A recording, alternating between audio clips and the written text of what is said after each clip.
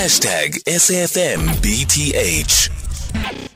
The ANC Women's League conference is getting underway. You may recall that last week the Women's League was forced to postpone the conference by a week over disputes relating to credentials of delegates. For more on the status of the conference, we are now joined by Khusela Diko, member of the ANC Women's League's National Task Team. Khusela, good afternoon, and thank you so much for making time for us. Good afternoon, Aldrin. Good afternoon to your listeners, and thank you so much for having us on the show. I have to say, Khusela, it's been a while since I've heard your voice, hey? Welcome back. Thank you so much, It's really Aldrin. been a while since we've heard that voice. Welcome back, Khusela. Let's speak about the conference that is underway. Have you been able to deal with all the outstanding issues relating to the credentials, and what about the Northwest? Well, Aldrin, we're still busy with credentials. We held a media briefing, I think, about an hour ago, where we were giving an update to the nation on how far we are. Our convener, Comrade Mambale Gambete, she indicated that according to the latest report, we're about 90% of the way in terms of registration. The Northwest remains the biggest challenge that we are facing. You remember that there were a lot of disputes that came out of the Northwest. To such an extent that there was even a threat of a court challenge. We're happy to say that that has not materialized because we've been resolute in seeking to deal with those disputes as they come.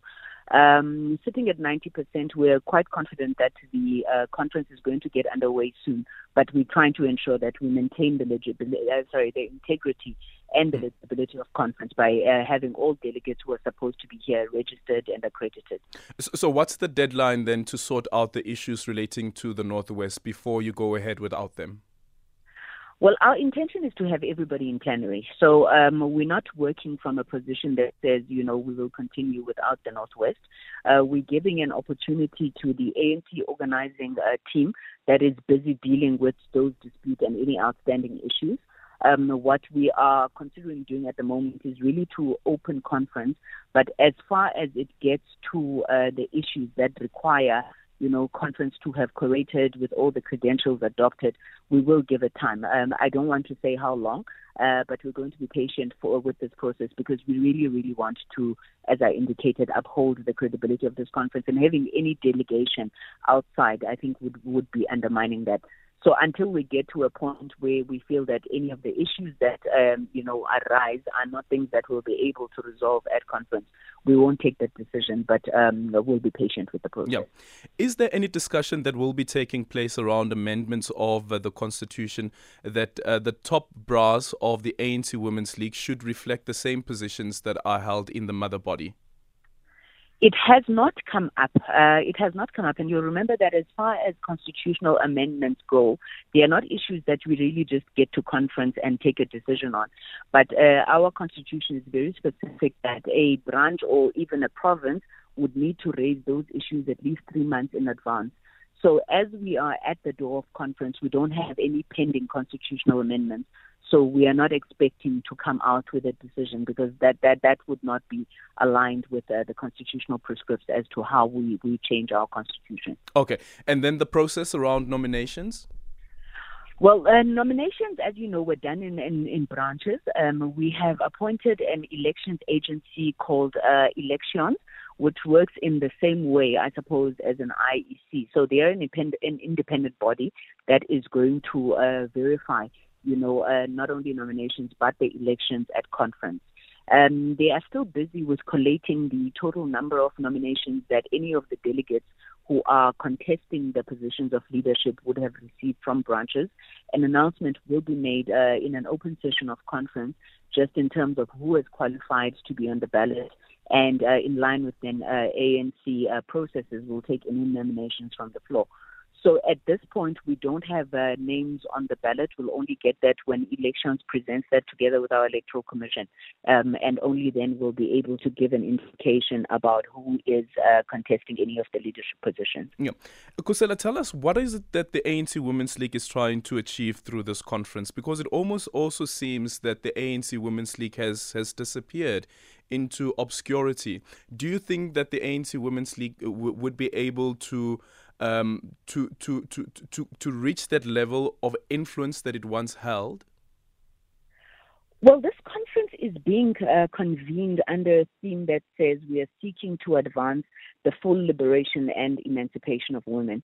And I think the conference was deliberately chosen to be as broad as it is to ensure that all of the issues that are afflicting women in society are addressed.